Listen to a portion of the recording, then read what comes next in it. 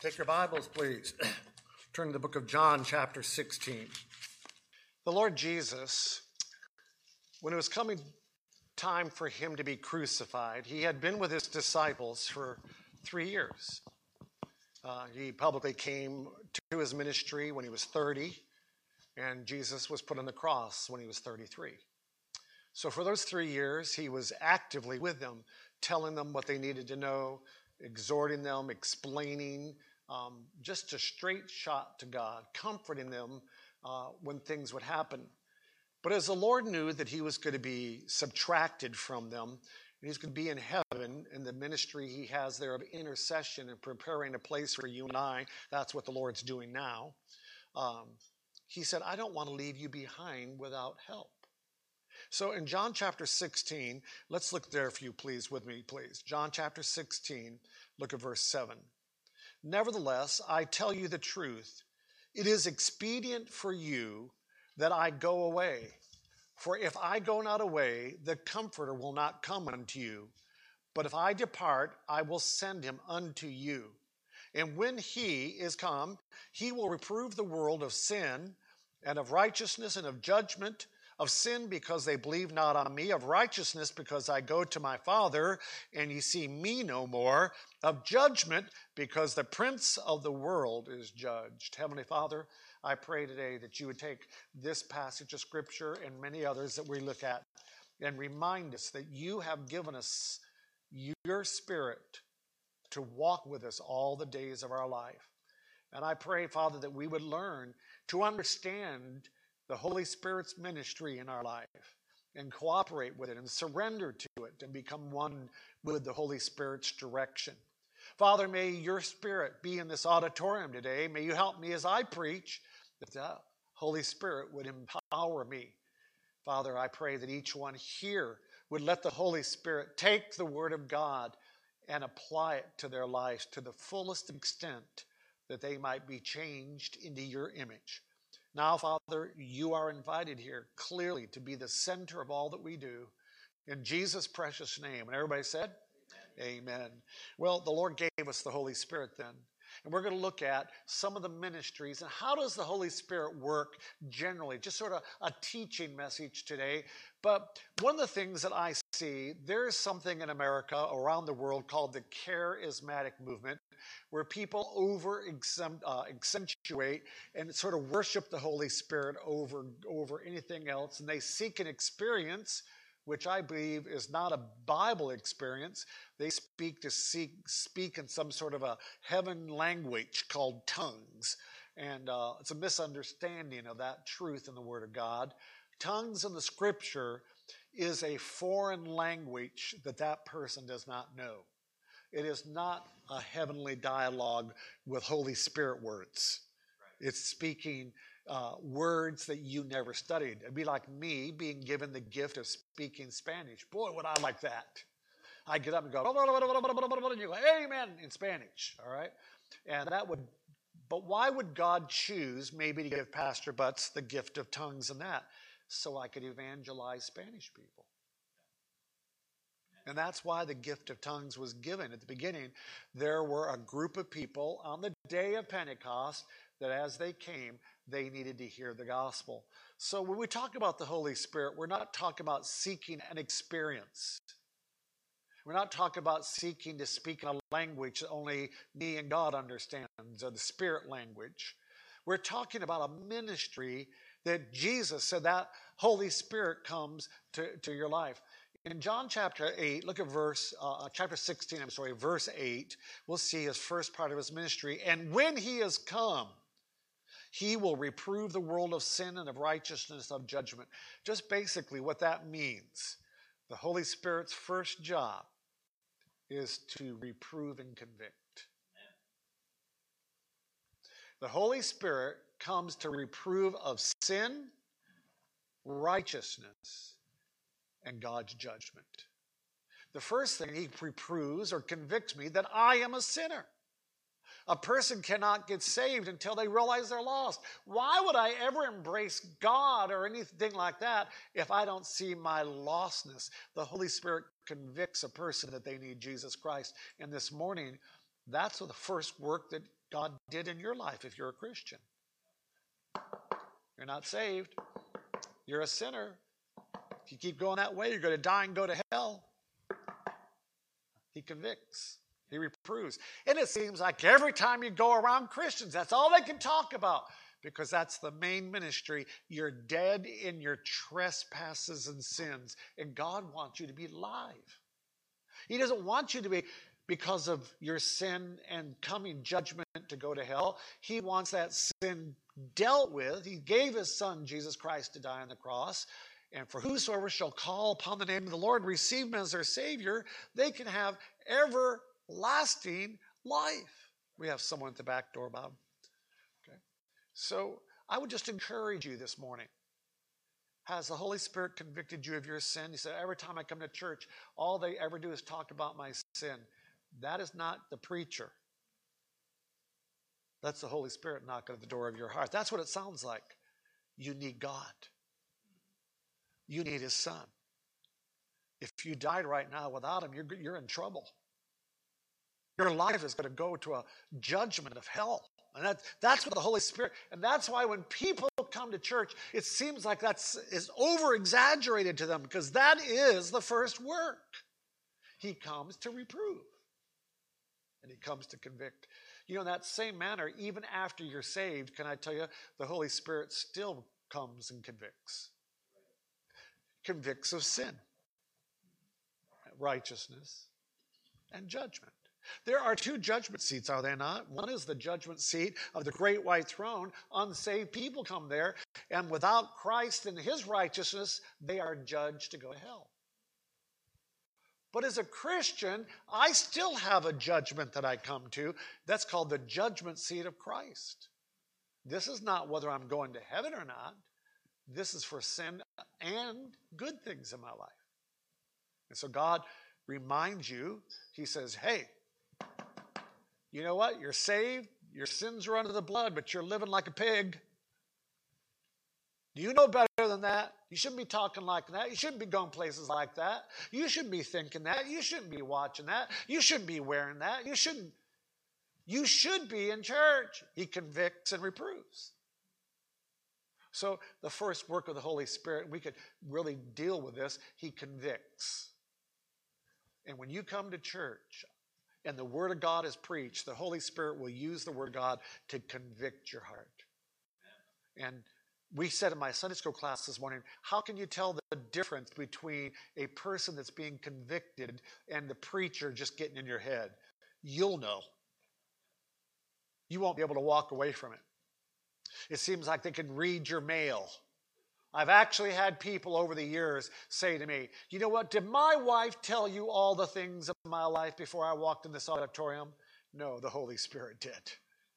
And that's just the way it seems. He convicts that strongly in your life. And so maybe just even ask this morning, just ask very clearly, has God been convicting your life? In John chapter 3, we're going to go to verse 6, please. John chapter 3, verse 6. That which is born of the flesh is flesh, and that which is born of the Spirit is spirit. Marvel, I say unto thee, ye must be born again. This is the second work of the Holy Spirit. He's convicted me that I need a Savior. Yes, I want Jesus Christ in my heart. The Holy Spirit at that point births you into the family of God. There's a big spiritual word. It's called regenerate. We were dead in our trespasses and sins. But when I accepted Jesus Christ, the Holy Spirit, through being born spiritually, makes me spiritually alive. I was dead. Now I'm alive unto God. How did that happen? The Holy Spirit's birthing ministry. And that's what it says there. That which is born of the flesh is flesh, and that which is born of the Spirit is spiritual, is spirit. Can I ask you a question? Have you had a spiritual birth? The Bible says we've all got a physical birth. I was born on October 19th. Write that down in your notes somewhere. Okay. Every year. No, I'm just teasing. Okay. When's your birthday? Okay, you got one.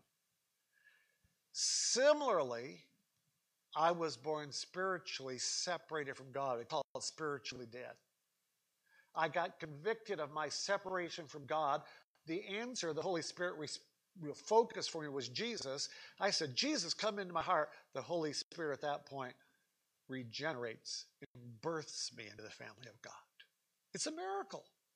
And this is a work of regeneration. Turn, if you will, to the book of Titus, chapter 3, please. Titus chapter 3, we find another place. It says the same thing. 1st and 2nd Timothy, 1st and 2nd Timothy, Titus is the next chapter there. Next book, I mean. I want you to see this isn't just Pastor Butts. I want you to see scripturally. Titus 3:5. Not by works of righteousness which we have done. What does that mean? We're not saved by all the good stuff we do. Not by works of righteousness which we have done, but according to his mercy, he saved us. How? By the washing of regeneration and the renewing of the Holy Ghost or the Holy Spirit. That's what happens the moment I get saved. The Holy Spirit washes me, renews me, regenerates me, births me into the family of God. And so it's a fair question for a person to ask another person, have you had a second birth? Except you be born again. Unless you've had that spiritual birth. Has the Holy Spirit worked in your heart? You say, well, how do I know? Did you take God at his promise? Yes. Did you say, Lord Jesus, I want you to come and be my Savior. I turn from my efforts and I'm responding to you. That moment, that instantaneous moment, the Holy Spirit birthed you into the family of God. You didn't have to join the church. You didn't have to get baptized. You didn't have to do all the works of righteousness. It was the work of God in your heart. You say, how do I know if I was born again? Because now your spiritual eyes pop open.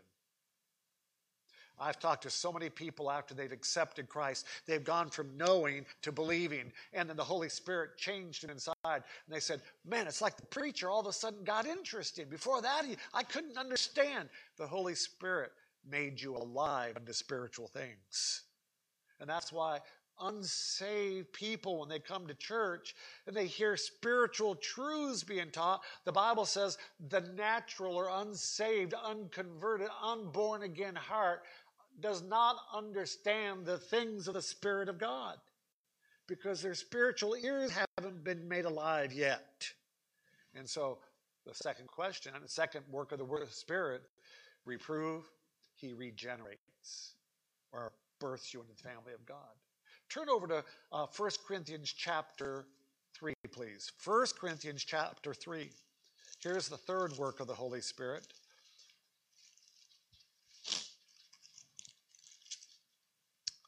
Look at verse 16.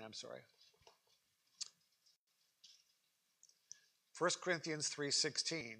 Know ye not that ye are the temple of God, and that the Spirit of God dwells where? So when I got saved, who moved in? The Holy Spirit. There are those in the charismatic movement that say you need to seek the Holy Spirit after you're saved. That's not true. The moment you got saved, the Holy Spirit made you alive, and then he moved it. He never leaves you alone. And that's why the Lord Jesus says, I send you a comforter. The Greek word for comforter is someone that walks alongside you for the rest of your life. You're never alone again. He's always there. Darkest hour, the happiest hour of your life, he's there. The Holy Spirit lives in your heart.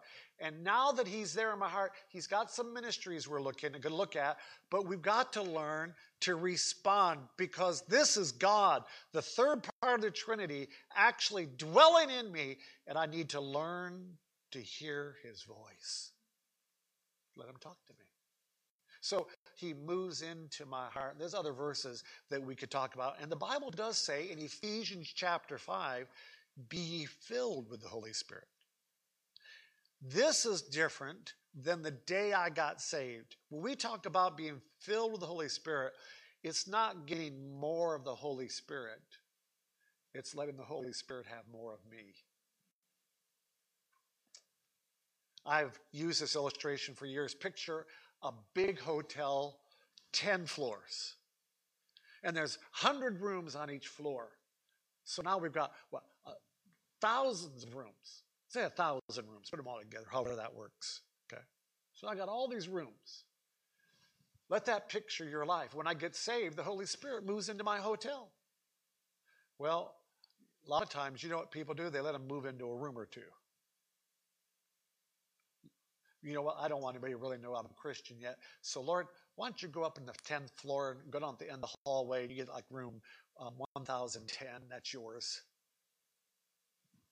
Then you get convicted. You say, Lord, I want you to be filled. You say, oh, Lord, I'll let you have the whole top floor. Lord, so that's not filled. There's still 9 floors. Okay, Lord, you can have room floor 1, 2, 4. Wait a minute, what happened to 3? Okay, 5, 6, 7, 9. What happened to 8?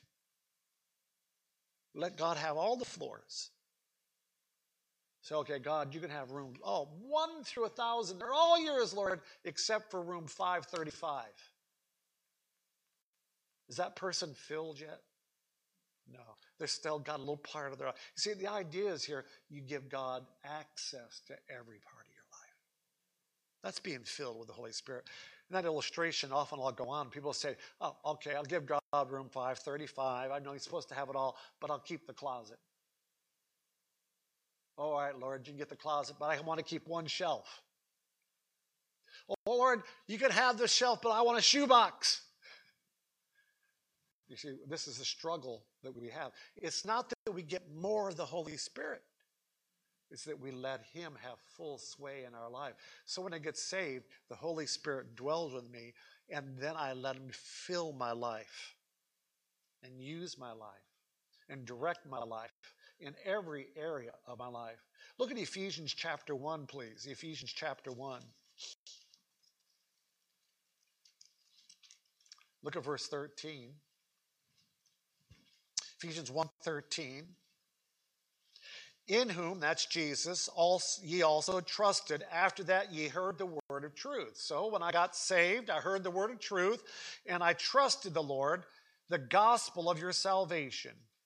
In whom also after that ye believed, look at this next sentence, ye were sealed with that Holy Spirit of promise, which is the earnest of our inheritance until the redemption of the purchased possession unto the praise of his glory. Well, that's a lot of stuff.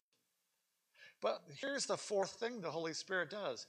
He seals the contract between me and God that I'm saved.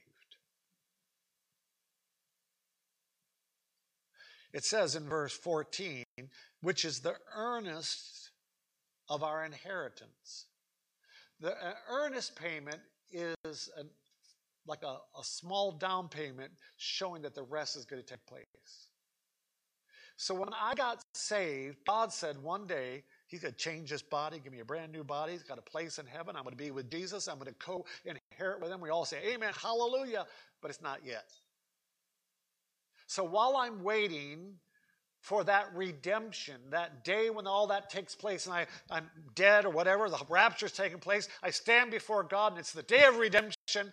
Until then, God says, I want to show you I'm not going to go back and change my mind. I'm going to seal your life by the gift of the Holy Spirit that moment. That's God moving in. And God then would have to deny his own self to go back on his promise. Do you understand what an earnest payment is? I think most of us have tried to buy a house or bought a house, and here's this house. It's a beautiful house. Boy, it's going to be $150,000, $200,000. Let's just make a nice house, $200,000 house. Boy, I like that house. Hey, I'm going to buy it. I'll take that house. The person says, how do I know you're sincere? Well, what do you want me to do? I want you to put 10% down. And if you don't buy it, I get to keep it. It's called an earnest payment, that you're for real. Oh, wait a minute. I'm not so sure. What if I don't get my finances? You make all the agreements, you get all set, and you put the earnest money down. And now if you try to back out on it, he takes it off the market, and you now have made a commitment. God has made a commitment that one day he's going to redeem us unto himself. And that happens when we stand before the judgment seat. And that's what we're waiting for. So the Holy Spirit has been given to me to seal me until that day, and we are his own. We are God's possession. We're his child. And his Holy Spirit has sealed that unto himself. Look at Romans chapter 8, please. Romans chapter 8. What's another ministry of the Holy Spirit? This one's they're all important, but this is an important one for you and me to learn to appreciate. Romans 8, look at verse 16. The Spirit itself beareth witness with our spirit that we are the children of God. So what's the Holy Spirit do? The Holy Spirit speaks quietly to our heart. You are God's child. Jesus will do what he said he could do. It witnesses and gives assurance to our heart. Let's back up one verse before verse 16. It's the song we sang. For ye have not received the spirit of bondage again to fear, but ye have received the spirit of adoption. We've been adopted in the family of God, whereby we cry, what's the word? Abba. Isn't that the song we sang? Abba, Father. And the Spirit then himself beareth witness with our spirit, you are the child of God. So what's that ministry? He gives us continually assurance of salvation. I have counseled husbands and wives over the years that have had a few marital problems. And I remember reading a story about a man that came in. I was reading this on counseling.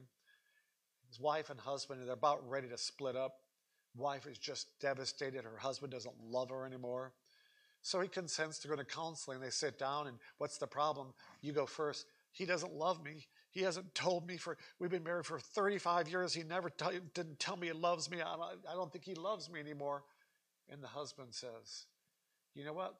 I told you the day I got married with you that I love you. Do I have to keep repeating myself? Of course you do.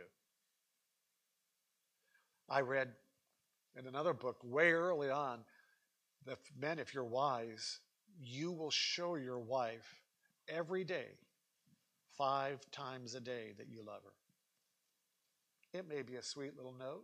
It may that you picked up your socks and underwear and put them away, like she's always telling you to do. You say, I love you, sweetheart. It may be you take her out to eat. Maybe you buy her flowers. Maybe you get chocolate. I don't know what you do. But every time that you turn and you do that action, or you say with your lips, you say, you're my only, you're my sweetheart. What does that do for your marriage? It strengthens it.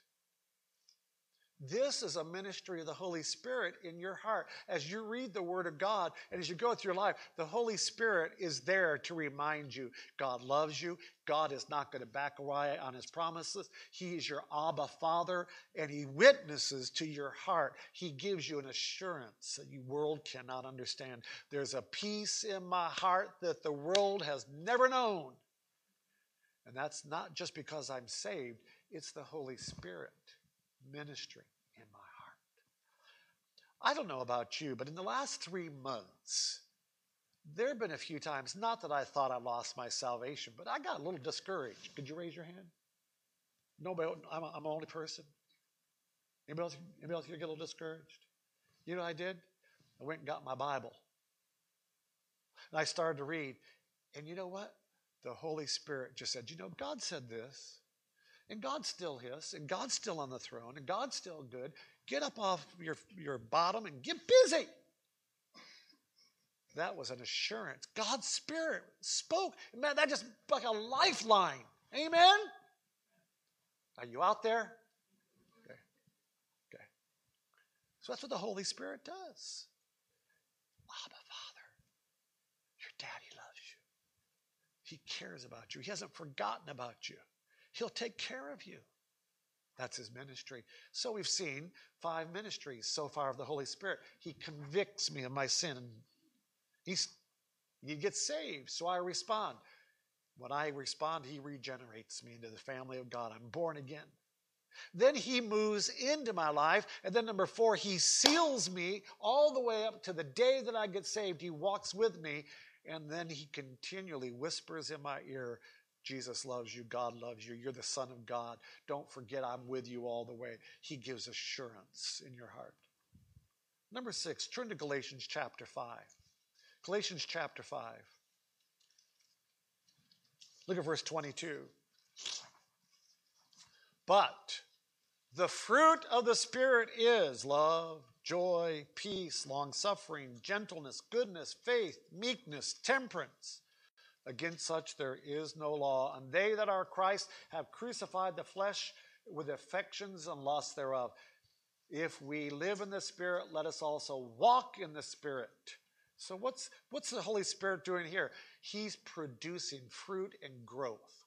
Often we call verse 22, could you just name to me, please, the evidences or the fruits of the Holy Spirit? Love, joy, peace, long-suffering.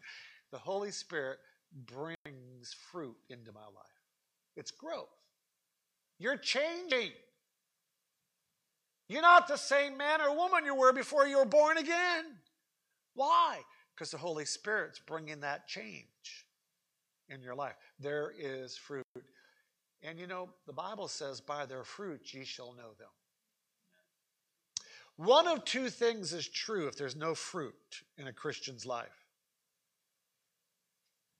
Either they're just not really doing what the Holy Spirit wants, so there's not going to be any fruit.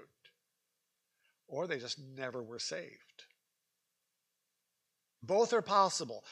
A barren or unfruitful Christian doesn't mean that they're not saved. But it could be. You say, I don't sense the Holy Spirit speaking in my heart. The love, joy, peace, long-suffering, all that. That hasn't happened to me. There's not been you might back up and see if you really understood what it meant to be saved. So I've got that settled. Jesus is the Son of God. He died for me. I received him as my Savior. I've turned from my sin to Jesus, and I ask him in my heart. When you got it settled, then what would be the next thing? Not letting the Holy Spirit work in your life. Yesterday, I'm working on trying to build up the roses and stuff. Pastor Stephen could tell you that's my passion, to try to work on those roses. And so I went to the store yesterday and I bought some more soil to mix in around the roots. And then I got some mulch to put on it. And then I got some stuff that'll kill the weeds around it so I don't have to weed it so much.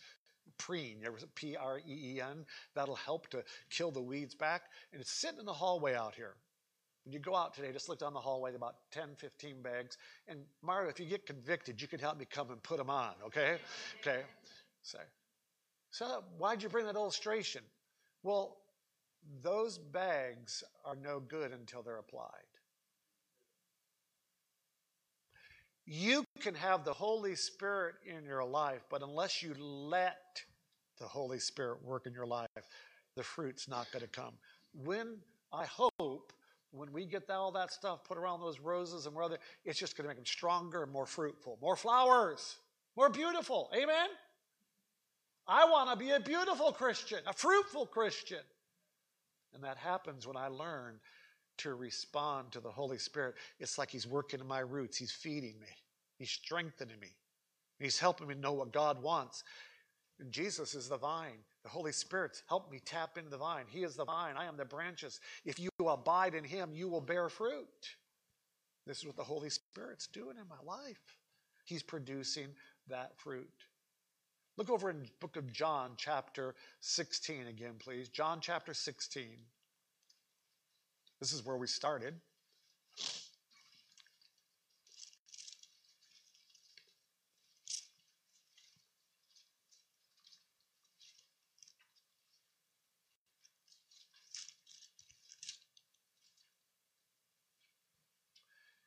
In John chapter 16, we looked at verse 7, 8, 9, and 10.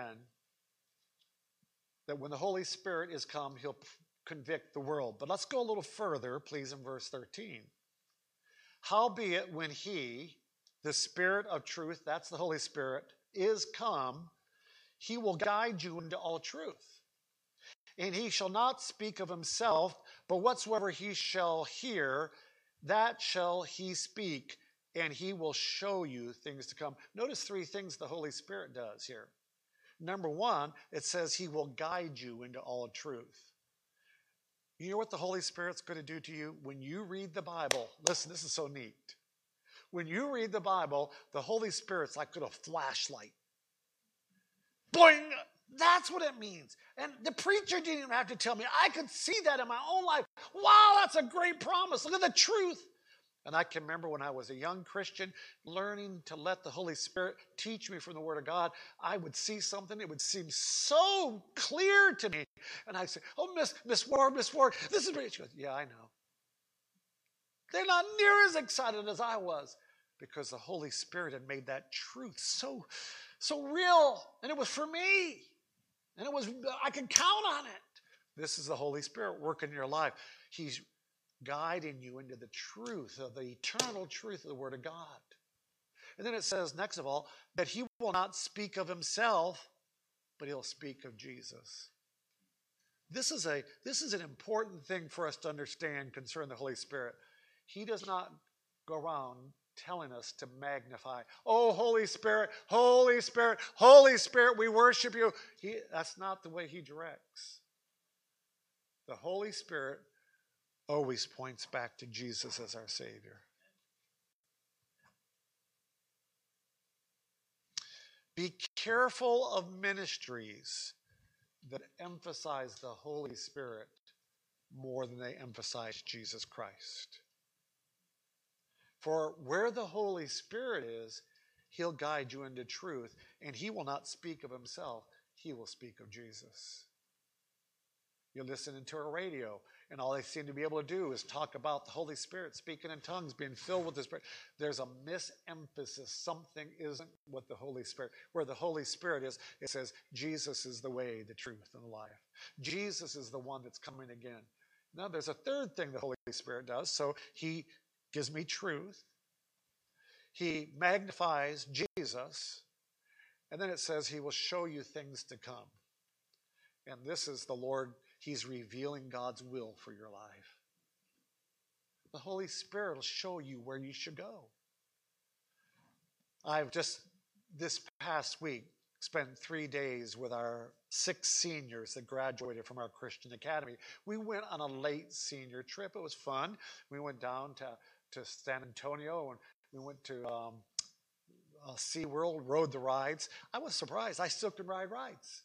Okay, that was fun. We had a good time. I almost walked out of the park, that type of thing. We went to the caverns. We went spelunking is the right word for that. And we ate, and we did all kinds of fun things that were together. But having spent time with that group, one of the things that I was focused on, and I think they are too, you know what? You finished your high school. Now what's the future? And one of the things that we all agreed, we need to let the Holy Spirit guide us. Isn't it interesting that everybody else always has a mind what you should do? That's important. Wise advice from people that care about you. Mom, dad, pastor, youth pastor, teachers, they all try to give friends. But there's only one person that really matters when it comes to being guided in the future. And that's the one that knows the future. And that's the one that holds the future in his hands. And that's the Holy Spirit. And he will guide you concerning things to come. Listen, when God says do, we should do. We need to learn to be sensitive to him. There's many more things. Let me just list them out because we've already pretty much used up our time this morning. But he magnifies Christ. He produces growth. He brings us into all truth. There's another ministry in Romans 8. He assists me in prayer. The Bible says in Romans 8, verse 26, that when I don't know how to pray because I'm so frustrated with the details, that the Holy Spirit will help me to pray. Boy, I've claimed that verse in the last 3 months. Every time I've planned something, either the mayor or the governor or the county judge gets up and makes another decision. But you know what? My God knows all about it. And Lord, What are we supposed to do with our church for the month of July? I don't know. You need to learn to let the Holy Spirit pray in your anguish of your heart. Somebody close to you passes away. Have you had somebody die that you really, really, really, really love? So how do I pray about all this? I don't know what to do. The Holy Spirit is there to guide your prayers. The last thing is Acts chapter 1, verse 8. But ye shall receive power. After that the Holy Ghost is come upon you, and ye shall be witnesses unto me. The Holy Spirit empowers a Christian for service, particularly witnessing of the gospel. One of my favorite illustrations about being empowered. Let's just pretend for a moment that Mr. and Mrs. Feist, we're passing around a clipboard to clean the church. And they say, we'll clean the church. They sign their name up there for July, whatever it is. And they come down the church. They say, Pastor Butts, where's all the cleaning supplies? I say, well, down at the end, we have 2 closets. And they say, where's the vacuum cleaners? Well, next closet over, we've got 3 vacuum cleaners you can choose from. And so Brother Feist comes in here, and he's just vacuuming away. And in his zeal, he goes to the end of the cord and goes further. And unplugged from the wall. But Brother Feist, just so busy vacuuming, that he says, I don't have time to go back and get plugged in. So instead of going like that, he's like going, and just he still runs over the whole carpet. And you walk in and say, there's something wrong here. So I vacuumed it.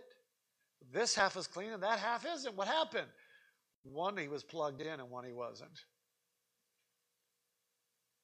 Christians, we need to learn to let the Holy Spirit empower us.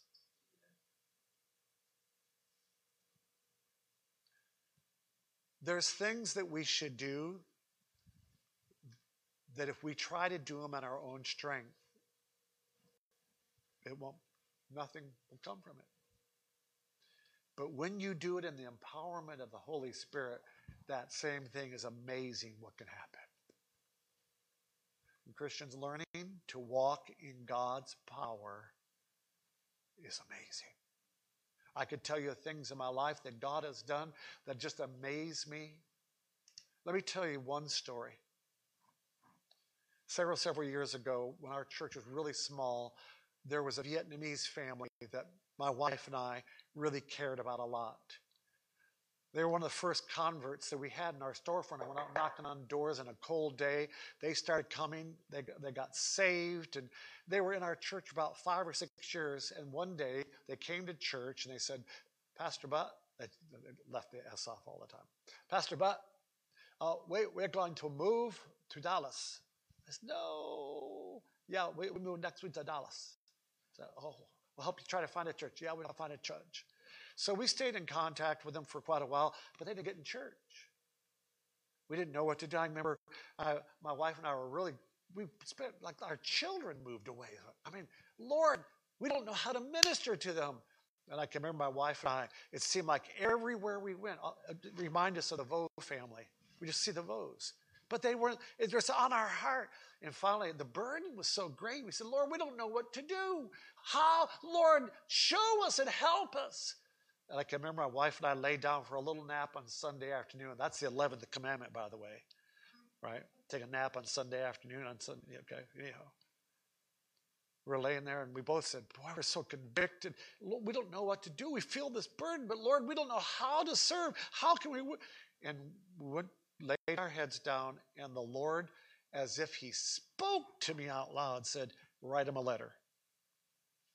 I talked to my wife. I said, God has just shown me in my heart what we should do. We should write a letter and pray over it and send it. She said, well, I already sent him. No, you don't understand. Every week. So every Sunday afternoon for the next several years, my wife and I would write a note to the Vo family. And you know what? They would come, and they would come to our summer camps and things. But it was a miracle how God worked in life, put them in a church. And then one day, God took the Vo family, and their boy went off to Bible college. He became the first Vietnamese to ever graduate from Bob Jones University. It was amazing. Lord, I don't know. How can I witness to how can I help Dan, Lord? And how can I help Han? And how can I help him? And how can I help Nina? Lord, help me. And the Lord just empowered and did a work in my life to reach out and touch their lives. A few years ago, there was a death of somebody close to us. We went to Dallas. I called up the Vos. I said, it's been a while since we got together. We ate lunch.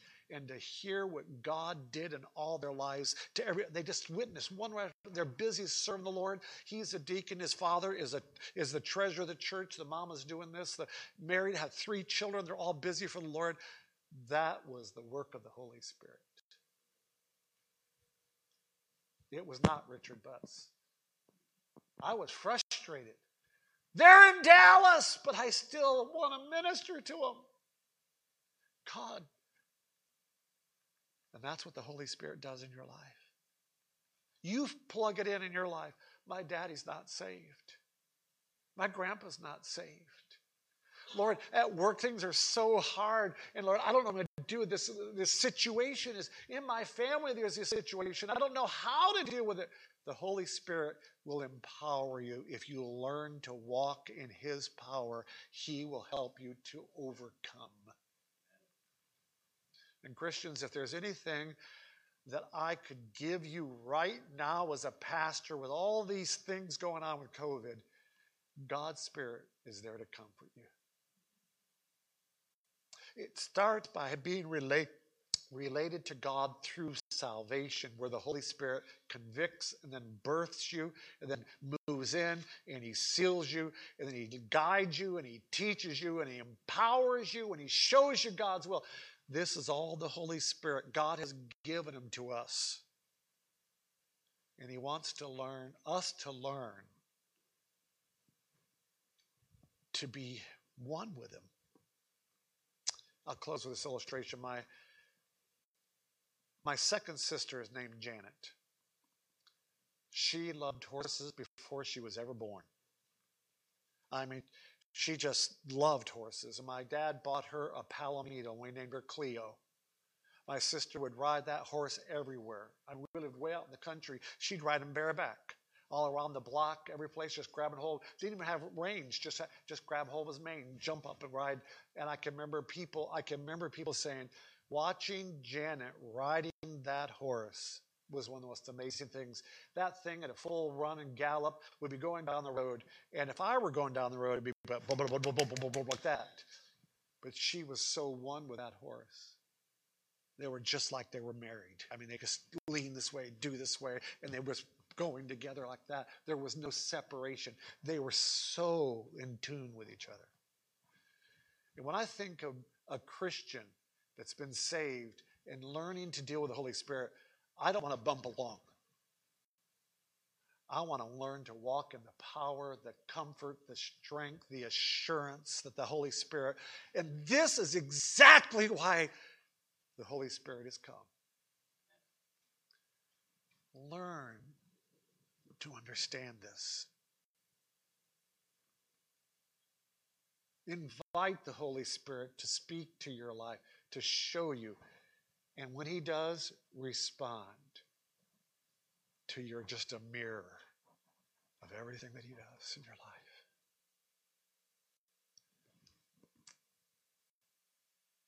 Let Him fill you.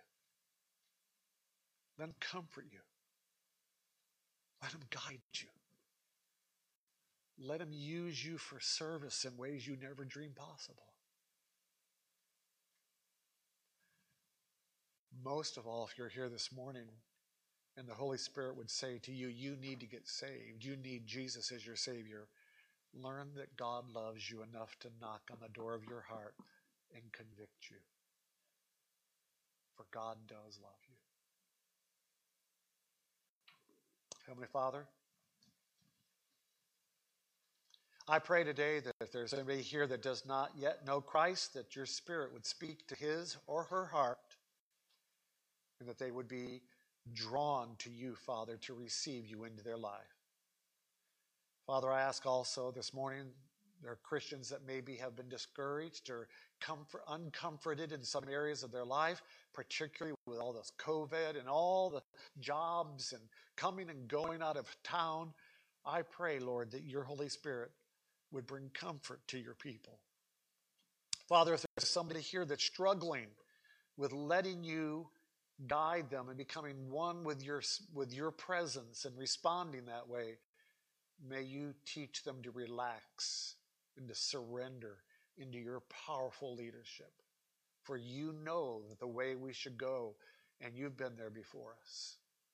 Help us to learn to do that. In Jesus' name.